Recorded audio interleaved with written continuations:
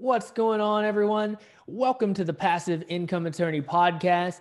I've got something really cool for you this week. It's called the Cash Flow Calculator. This thing is really nifty. So it's a predictive spreadsheet matrix, and I know that sounds crazy, but really you just plug in your potential passive real estate investments into it, and it will assimilate them and show you your projected returns over time.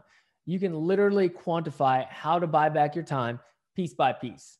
Eventually, we'll put together a more robust version and sell it, but for now, it's 100% free. So grab it now while you still can at intelligentpassiveinvestor.com.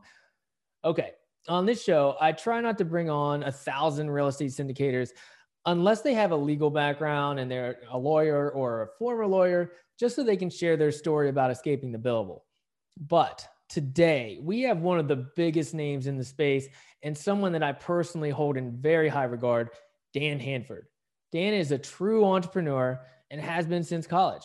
He's built multiple seven-figure businesses from the ground up, including a series of orthopedic medical clinics and most recently a large-scale real estate investment company with hundreds of thousands of dollars in assets under management. He's the founder of the Multifamily Investor Nation and a group consisting of over 35,000 investors and syndicators, and he's also the host of the Multifamily Investor Nation podcast. Without further ado, Dan Handford. This is the Passive Income Attorney Podcast, where you'll discover the secrets and strategies of the ultra wealthy on how they build streams of passive income to give them the freedom we all want. Attorney Seth Bradley will help you end the cycle of trading your time for money so you can make money while you sleep. Start living the good life on your own terms. Now, here's your host, Seth Bradley. Dan Handford in the flesh, the man, the myth, the legend. What's going on, brother? Nothing much at all, Seth. I'm actually lying. There's actually a bunch going on in the background, but right now, not much going on. Just you and I having a good conversation. I love it, man. Well, I appreciate you taking the time out of your day. So glad to be here. Yeah, of course. So, you've been on so many different shows, including your own. So I'll just start out and ask, who is the real Dan Handford? Wow, that's a great question. I'm a family man for first, right? Because I try to create the lifestyle that I have around my family, right? Instead of the other way around, instead of trying to create the business that I want and having the family fill in the cracks.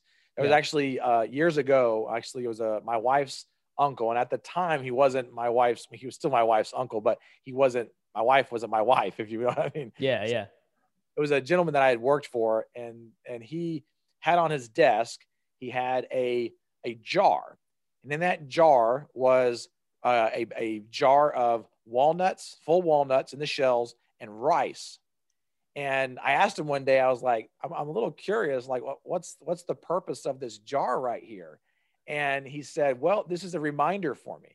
He said, because my family represents the walnuts, and everything else in life that I do represents the rice. But he said, if I put the rice in this jar first, which is everything else, then I don't have enough time for my family. But if I put the walnuts in first, then everything else in life fits in perfectly, and it all fits into one jar, right? And ever since then, that's really kind of what allowed me to kind of figure out, that's how I want to structure my life. And really, to me, that's what I try to do. I try to focus everything around the family, and making sure that the business is really secondary. I love that, man. It's tough to, a lot of people get that backwards, right? Like they start focusing on the business and building their business, and they kind of forget about the things that are really important, which is the people in your life, your family, your friends, and the things that are going to last. It's true. And my wife and I always make it a point to do things with our family, with our children as well. So we have 4 children, ranged from 10 years on the oldest side to 3 years on the low end. And so life is definitely busy. I have 3 girls and a boy, but we always try to make time for them. Even just last night, we're recording this on Tuesday, but on Monday nights with our church, we have a men's basketball program that we put together for an outreach program. And I bring my 8-year-old son there with me, and he goes and he doesn't usually play with everybody else because he might get hurt, but he'll help practice or go grab some of the balls. And he's always participating with a lot of the things that we're doing too. Yeah, that's great. That's great. All right. Well, despite all of that, we have, a really diverse and kind of a unique listener base that might not know who you are. And so even though you're one of the biggest names in the space, so maybe tell us a little bit about your background and your story so our listeners can kind of get a frame on you. Sure. So I actually years ago started in chiropractic college, right? And in chiropractic college is when I started my very first business. And my very first business was an online company, and I still have it today. It's called shopanatomical.com. And we sell all types of skeletons and skulls and brains and hearts and plastic models, anatomy models to colleges, doctors' offices, universities, and medical places all across the country and around the world. And I've had that company. I started it in chiropractic college because all of the students in chiropractic college need a spine model, a model of the spine to learn all the different structures of what they're going to be adjusting the rest of their life. Right. Yeah. And so, and one of the things that I heard in the classes is that the spine model that was in the bookstore was priced way too high. And so for college students, everything is too high. Right. But I went into the bookstore and I was like, I wonder if I can figure out who makes this and maybe just try to get a better price for it and resell it. So in the bookstore, they were selling it for $189.95. And I decided to go to the bookstore and figure out who the manufacturer was, found one of the distributors of the manufacturer, which fast forward today is one of our biggest competitors, but found the distributor, and they told me they could get it to me for $65, including the shipping. Wow. And I was completely stoked about that. So I was like, I'll just mark it up by like $5, but being the kind of marketer mindset that I have, I didn't want to sell it for 70. So I did it for $69.95. Right. And I put an order form together and I put a PayPal link together back then.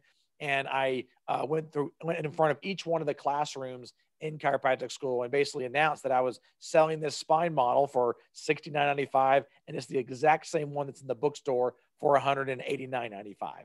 And the first full week of selling those, I had 80 orders with cash up front in hand. I didn't want to worry about IOUs from college students. Yeah. So I had all the money up front and sold 80 of them the first week. And then so a light bulb went off in my head and I was like, if I could sell 80 in this first week, I wonder if I can go straight to the manufacturer and cut out the middleman. And so that's what I did. I went straight to the manufacturer. I remember talking to the lady. Her name's Marilyn. I remember talking to her. She doesn't work there anymore, but her name is Marilyn.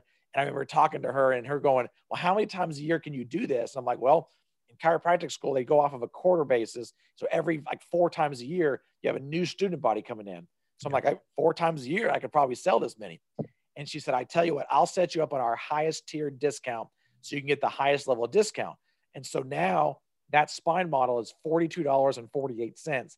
And she said, I'll also throw in the shipping for it. And of course, so now it went from just like a couple $100 to some really nice money for a college student. Right. And so that kind of started my, foray into that online company. And I had already had a background prior to getting into the chiropractic school of doing web design, web hosting, networking, things like that. So I took those skills, built out a website, first started selling them on eBay because their product catalog opened me up to all of their anatomy models, over 2,000 products that I can now sell. And so I started selling some of them on eBay, then I started my own website. And even today we sell over $100,000 a month, and it's a 7-figure a year business. And I have a team that runs that for me.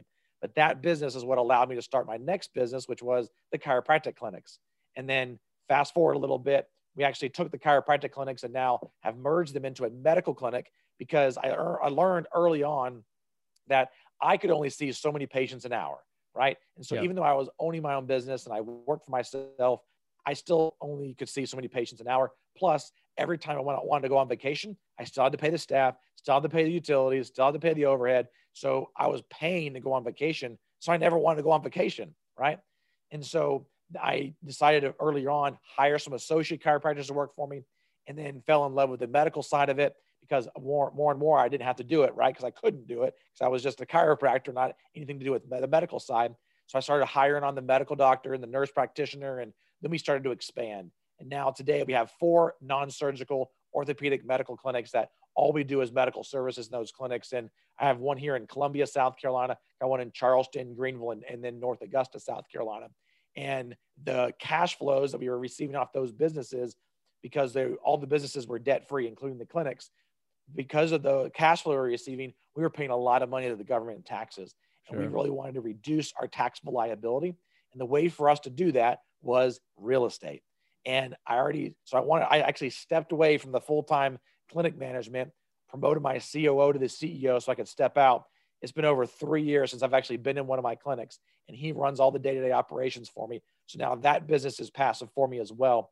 But the real estate side, I didn't want to start small. I already accomplished a lot up to that point in my life. I didn't want to go back and go start with single family or small multis or anything like that. So I went out of the gate, hired a great mentor that was doing big things that I wanted to be able to do, and partnered with him as well as another group in my first couple of deals. And then our very first deal was an $8.9 million deal, 130 units out of Greenville, South Carolina. And then fast forward to, last year, we closed $156 million worth of assets and raised a little over $61 million between 4 different assets in 2020. And we're on a great trajectory for 21 as well. Wow, man, that's incredible. And I think you identified a couple of different issues that a lot of our listeners encounter on a regular basis. And that's that they're trading their time for money, and they are paying a ton in taxes to the government because they're W-2 employees. And it seems like those were 2 of kind of the aha moments that made some pivots in your entrepreneurial career that made you kind of think out of the box and like, well, what can I do to fix these problems? It was a big decision for me because, for one, it's hard, right? Because when you're in something all the time, a lot of times it's hard to step away and actually look at the overall picture of everything. But to me, it was a very pivotal moment. And, I'm like the typical entrepreneur, right? Or business owner that they think that they can do everything better than everybody else. And, right. and I still today have that problem. Like, I still feel like I can do everything better than everybody else. And it's a mindset issue for me. I just have to realize that that's who I am. And so I have to constantly battle that mindset.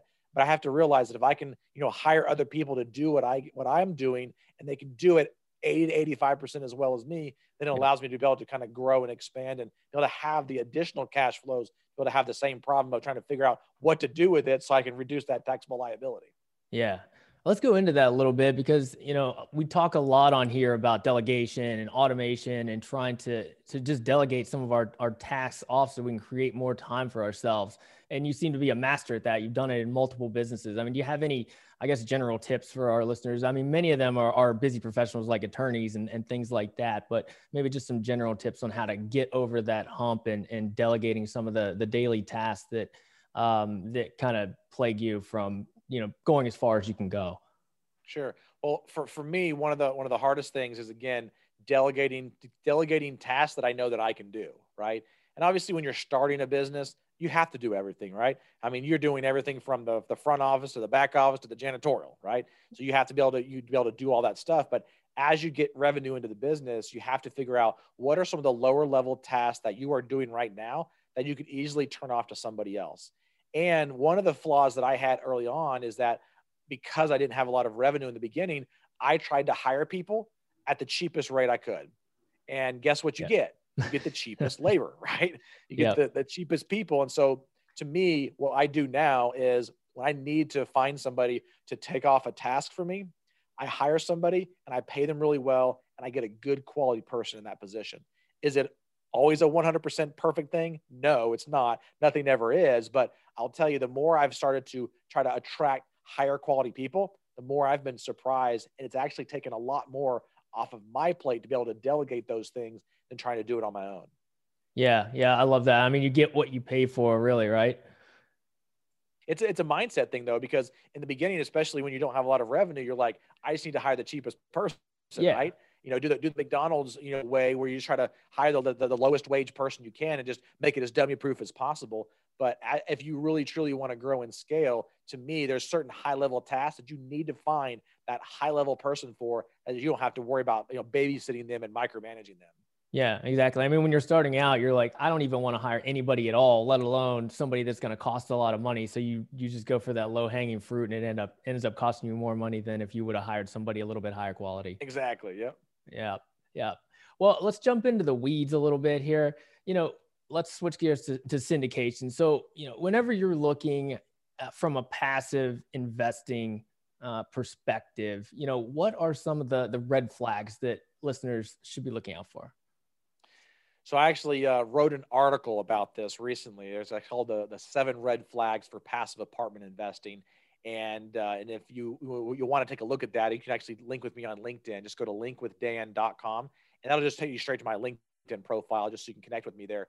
But there's several different things we can go through. We'll go through each one of them at a time, and if we have time for all of them, we could go through all of them. But one of the first things that I look for, because my wife and I personally invest in other operators, right? So we're not just investing in our own group. We want some additional diversification. So right now, our portfolio consists of 38 different LP investments with about 14 different operators right now. And so we have put together this list of these 7 red flags to help investors understand kind of what they should or should not be looking for.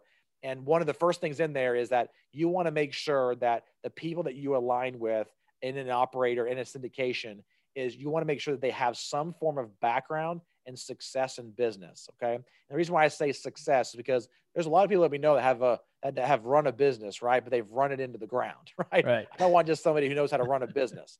I want somebody who has a track record, who has a successful track record and actually successfully running a business. So that's one of the biggest things first, right off the bat, that I want to make sure I have. And it doesn't necessarily mean that all the partners on the team have to have that, but I want to see at least one of the managing partners has some form of background in business to allow me to be able to feel comfortable that they know how to make pivots and make decisions when it's necessary. Yep. One of the other kind of red flags that I always look for is I want to make sure that, and I say red flag, if some of these things are present, then I don't do it. So like if there's not somebody present that has a successful background in business, then I won't invest. The next thing that I'm going to look for is I want to make sure that they have preferred returns offered on the property. And so I want to see a preferred return at the very minimum, usually between about that 6 to 8% is usually what I'm looking for, is a 6 to 8% preferred return. And if they're not doing a preferred return, it usually means that operator is tight on finances and they need the monthly cash flows for themselves to live off of, so they can either quit their job or whatever they're doing. And for me, I don't want to have that person managing my money, right? And it's usually somebody who is working part-time. That's one of the other red flags, is somebody who's part-time in the business. I don't want somebody who's working a corporate America job and who's working a W-2, and they're trying to manage my investment in the nights and the weekends. Mm-hmm. I know that these types of investments are not part-time investments. You have to have somebody full-time efforts monitoring the investments every single week and every single day to make sure that they're successful. And that's what I always look for is making sure that there is somebody that is full-time in the business, right? Now, that doesn't mean somebody who's maybe, active in the business, they can't, still be part of a team. Like you can still be part of a team and fill other roles and responsibilities, but not be the main operator in a particular project. So there's ways to get started in this business, but I don't want that to be the main thing that somebody is doing and entrusting them with my funds. Yeah, that makes sense. And going back to that preferred return piece, for our listeners that don't know, why is that advantageous for them? So in that waterfall structure, that's the first hurdle in the waterfall structure, where you actually have 100% of the cash flows going to you as the investor before the operator gets any type of split, right? And in one of the other things that I actually talk about is the thought behind a true preferred return or what they call a pari passu preferred return.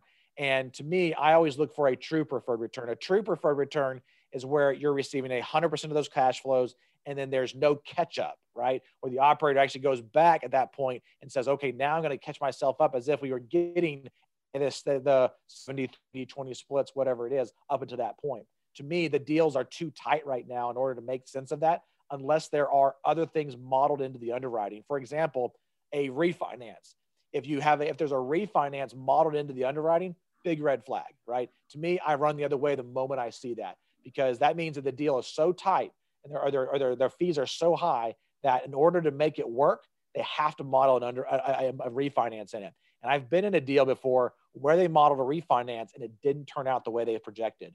And it's because you don't know on a refinance when and if you'll be able to do it. So it's hard to time that. And it's also hard to time the terms, the interest rate, the loan to values, all those are going to be fluctuating. And so you don't really know for sure what those terms are going to be whenever you get to that point, whether it be a year and a half, 2 years, 3 years down the road. So I never want to see a refinance inside of that underwriting at all. Yeah, that makes sense, man. All right. Where are we at? Number 5? Yeah, we're at number 5 now. So the first, I hope I can get all these things. So another one is going to be skin in the game, right? I want to see that the operator has skin in the game. Now, some people might say, well, what if they just roll in their acquisition fee? Well, that's still skin to me, right? They're still getting paid that. I don't have a problem with that, but I do like to see a minimum of $100,000. So if their minimum investment is, say, $50,000, I still like to see 100,000, right? Because I want to see that they have some significant skin in the game, whether they're rolling their acquisition fee in or not. But then what I prefer to see is usually between about 5 to 10% of that initial equity being put in by the operators. And that's what we do at our group, is make sure that we, as a group, are putting in 5 to 10% of that initial equity on each one of our deals. Gotcha. Yeah, that makes sense. I've heard that before as well, with the, people saying, well, it's part of the acquisition fee, but that's money, cash that would have went in your pocket anyway. So it might as well be the same thing. Yep. So the first one was successful background in business. We have making sure that there's preferred returns, full-time in the business. And we did this last one, which was, you remember? Oh yeah. Skin in the game, brother. Skin in the game. All right. So the next one is going to be making sure that in the distributions and the waterfall, that the preferred returns are actually a return on capital, not a return of capital. Because if you understand what unreturned capital contributions are, that's you put in 100,000, and throughout the life of the deal, unless there's a capital event, usually, then that $100,000 initial capital doesn't go down. And so, but if you have a refinance or a supplemental that happens on it, and you get, say, return $30,000 of your initial capital, now that unreturned capital contribution is now $70,000. Well, your preferred returns are usually calculated off of that unreturned capital contribution. Where if you are, throughout the life of the deal, if your distributions are calculated as a return on or a return of your capital, now your unreturned capital contribution account is going down every time you receive a distribution. And so that also means your preferred return calculations are also going down. Right. So it helps the operator tremendously, because they can show that they're actually, reducing the amount of money they're having to pay each month or each quarter, however they're making their distributions. And it allows for them to have better cash flows. And it also allows them to hit their hurdles faster too. And so it only helps, to me, the operator, not the passive investor. Because sometimes people will go, oh, well, if it's a return of your capital, then you don't have to pay taxes on it. Well, I'm already getting depreciation anyway on my cash flows that's offsetting it. So I'm still not paying for it, even on my return on capital, right? So making sure that you watch those different nuances, because sometimes those will get put in for various operators. You just got to watch that very carefully, because if it's switched up a little bit on you, you'll be surprised at what your return actually is on a deal. Yeah, for sure. Where would a passive investor look for something like that? Always in the PPM, because they're not usually going to be putting that inside of any other document other than the PPM. And if it's not in the PPM, then you better be asking about it, because that's something that should be disclosed inside of those documents. Trying to pull up this article on here, because I have this. I talked about it just the other day on our website, passiveinvesting.com. There's a knowledge center on there. And if you go there, that's where we kind of put a lot of these different articles about the unreturned capital contributions and various things like that. So let me pull up this list. So no successful background in business. Number 2 is part-time operator. Number 3 is only one managing partner. So this is actually a big one that I should have touched on earlier on, which is having more than one managing partner on a deal. And the reason why is because I had a friend of mine out of New York City, and he invested $200,000 in a project with a single operator out of Georgia. And he brought in a friend of his, and he invested $200,000 as well. And about 6 months into the deal, they couldn't contact or get a hold of the main operator anymore. They tried to call him, they tried to email him, they send somebody by the office or the house or whatever, nobody there, right? They called the property management company, they couldn't get him either. And the property management company wouldn't talk to him about anything, because they weren't the main operator, right? They're just the passive investor. The money was still there. So he didn't run off with the money or run off with the property or anything like that, but they couldn't get a hold of him. And they're like, well, how do we get access to this property? And and the problem is in those operating agreements, a lot of times you have to go through arbitration whenever there's conflict, right? Well, how do you arbitrate with somebody who's not there?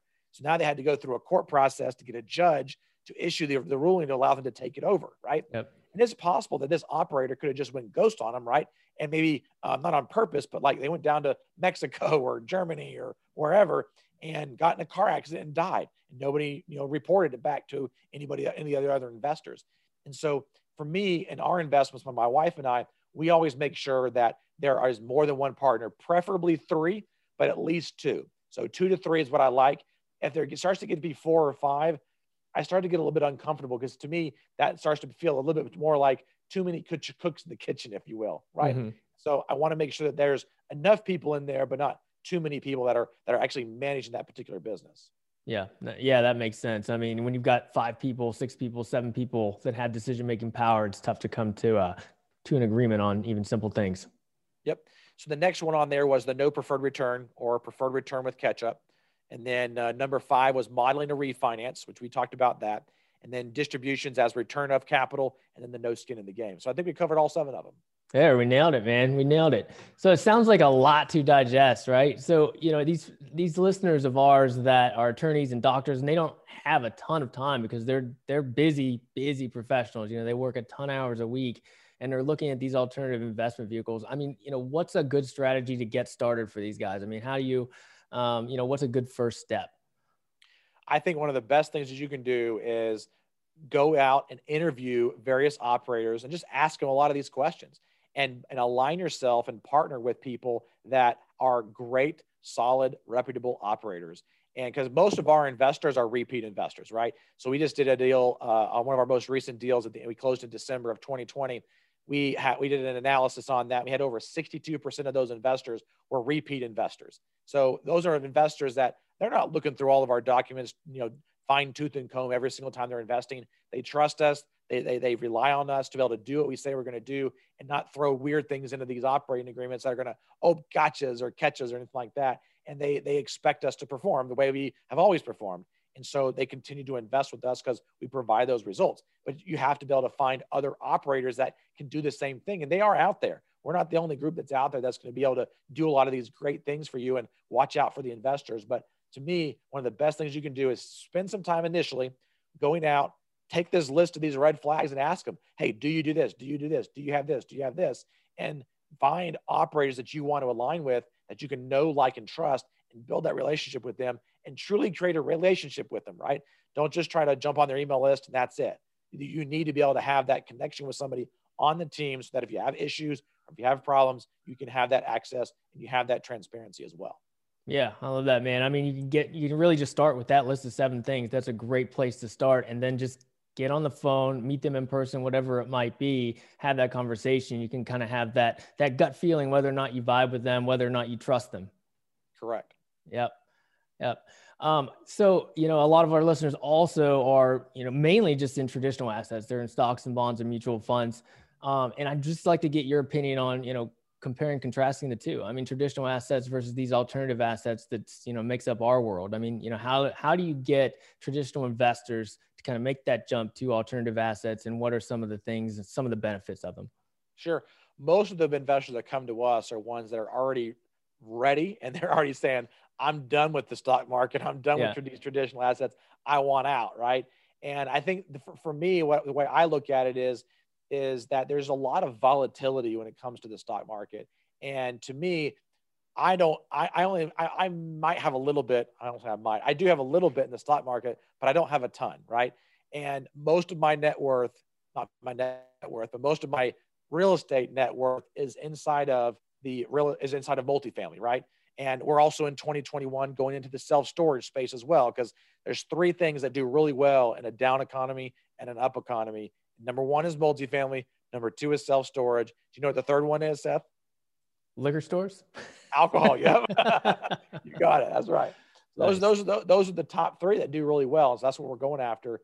But the biggest thing that, what question were we answering again? Oh, we were just talking about comparing, contrasting traditional assets. Yeah. So the stock market. So for me, I don't like being in the stock market myself, because there is a lot of volatility, and I find myself constantly looking at it and, getting worried about it, right? Because the thing's going up and down, and, oh my goodness, should I buy or should I sell, or, whatever the case may be. And to me, it's a lot more stressful for me to do that. And I don't have to be worried about, world market conditions as much, because I am now locking my money up inside of an asset that is going to cash flow nicely, and it's cash flowing from day one. And I'm not going to have to worry about these ebbs and flows, right? They're going to happen across a stock or bond or whatever the case may be. Yeah. And especially nowadays, it's easy for people to kind of forget about that because everything, especially the stock market, has just been up, up, up. And, they have Tesla stock or they have Bitcoin and it's just through the roof, but it's going to come down. And that's the roller coaster of the stock market. I mean, it just gets affected by everything all around the world, not even just in the USA. And people just kind of get caught up in that whirlwind. And then when it comes back down, reality is going to strike. And just, to me, real estate is just such a more stable investment and more, you can get consistent cash flow and appreciation over time. Yeah. And another thing with the stock market too is I follow it. Like on my iPhone, I have like my tickers and stuff like that. I'm not in most of the ones that I follow, but to me, stocks are always like oh man, if I would have done that, if I would have invested in that, right? I could have made X amount, but it's usually the same way when you invest in it. You're like, man, if I would have exited earlier, I could have exited at this amount, right? And so to me, it's just too much speculation for me and too much concern and worry for me to want to put my money inside of the stock market.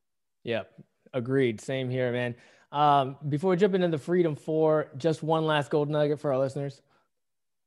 One last golden nugget I would say is going back to the delegation side of things, is I would say make sure that you learn how to delegate and be a master delegator. Because to me, that's how I've had the success that I have had. Is I have just been successful at finding and identifying great, solid team members to join our team and be able to hire them in a way and give them the freedom that they need to be able to do things and then delegate a lot of tasks to them. Awesome. All right, let's jump into the Freedom 4. Let's do it. It's time for the Freedom 4. What's the best thing you do to keep your mind and body healthy? So I'm a regular avid reader of the Bible. And so that's one of the things that I do on a regular basis. Of course, I'm a part of my local church as well. And then I also work out 3 times a week with a personal trainer. And then on the off days, I'm usually either doing basketball or racquetball, kind of try to stay fit. Nice. They let you play basketball right now? They do. Yeah. We're getting together and playing a little scrimmage. Like last night we had a team, not a team, we had a group put together, about 11, 12 guys that just got out there and played for a little bit. So gotcha. Yeah. They're not letting us do that in California. Well, you can always move to the East Coast. So. Yeah. In an alternative universe where you weren't involved in your current businesses, what would you be doing? Honestly, I would probably be a missionary overseas, doing something completely different than what I'm doing right now. Very cool. Where were you at 5 years ago, and where do you see yourself 5 years from now? So, 5 years ago, I was, working in my business and putting out fires every day. And, where I see myself in the next 5 years is continuing to grow the passiveinvesting.com brand to a multi-billion-dollar company with multi-billion dollars in assets. So our first goal is to get to $1 billion in assets under management, which right now we're on a trajectory to get there by the end of 2022 to 2023. And so we have our goals in place to be able to get to that point. And so that's where we see ourselves in 5 years, to be able to continue to grow our wealth alongside of our investors' wealth. And we know that the only way that we can do that is to make sure that we structure things and align ourselves with our investors, because number one, we're investors in our projects first. Yeah, no doubt in my mind, you'll get there, brother. How has passive income made your life better? Honestly, it hasn't changed my life a bit, to be honest with you. As far as the passive income come from real estate. And I say that because we already have a great income coming from the clinics. We had a great income coming from the other businesses that we run. And so the real estate income hasn't changed my life at all. It definitely is great to have, and it's allowed us to be able to have some additional safety and security, to not have to worry about some of the more of the ebbs and flows that might happen in the other businesses. So I would say, when I say nothing, but I would say it hasn't changed our lifestyle, other than the fact that it's changed our safety and security blanket, if you will, because we have quite a bit invested now inside of the multifamily real estate side of things. Yeah. Well, safety and security goes a long ways. A lot of people's biggest problem is money and where that next paycheck is going to come from. So whenever you have that passive income, whether it's from real estate or a different business, that just gives you the confidence to kind of grow into the person that you can become. Yeah, I totally agree. Yep. Awesome, Dan. Well, where can our listeners find out more about you? So there's two different ways. So I mentioned one earlier. You can go to linkwithdan.com to connect with me on LinkedIn. I do write a lot of articles around these topics that we talked about today, and I publish them out there on LinkedIn. So you can go to linkwithdan.com. It just brings you straight to our LinkedIn profile, my LinkedIn profile, so you can connect with me there. And then you can also go to our website, passiveinvesting.com. And if you want to join us on one of our future properties, there's a little button on the top right-hand corner that says Join the Passive Investor Club. Click on that, fill out the form, and one of our team members will jump on a phone call with you, discuss your investment goals, and see if we're a right fit for you. Awesome. All right, Dan, really appreciate you coming on the show today. Awesome. Thanks, Seth. Thanks, Dan. Dan Handford doing big things wherever he goes and whatever he does, whether it's medical clinics or real estate. He is just a true entrepreneur, a titan in the industry. I was really psyched to have him on the show today. There's so many great takeaways from that interview, especially in connection with delegation and automation and their importance to scaling any business. If you can delegate a task to someone and they can do it at least 80% as well as you think you can do it, it's a worthwhile affair. So you can focus on the unique things that only you can truly do. So again, it really boils down to creating more time and more freedom. To truly jump into my world, I'd love for you guys to join the Esquire Passive Investor Club by going to passiveincomeattorney.com and clicking Join the Club. Also, check out all the other great content and freebies on the site. Until next time, folks, enjoy the journey. Thank you for listening to the Passive Income Attorney Podcast with Seth Bradley. Do you want more ideas on how to generate multiple streams of passive income? Then jump over to passiveincomeattorney.com for show notes and resources. Then apply for the private Facebook community by searching for the Passive Income Attorney on Facebook. And we'll see you on the next episode.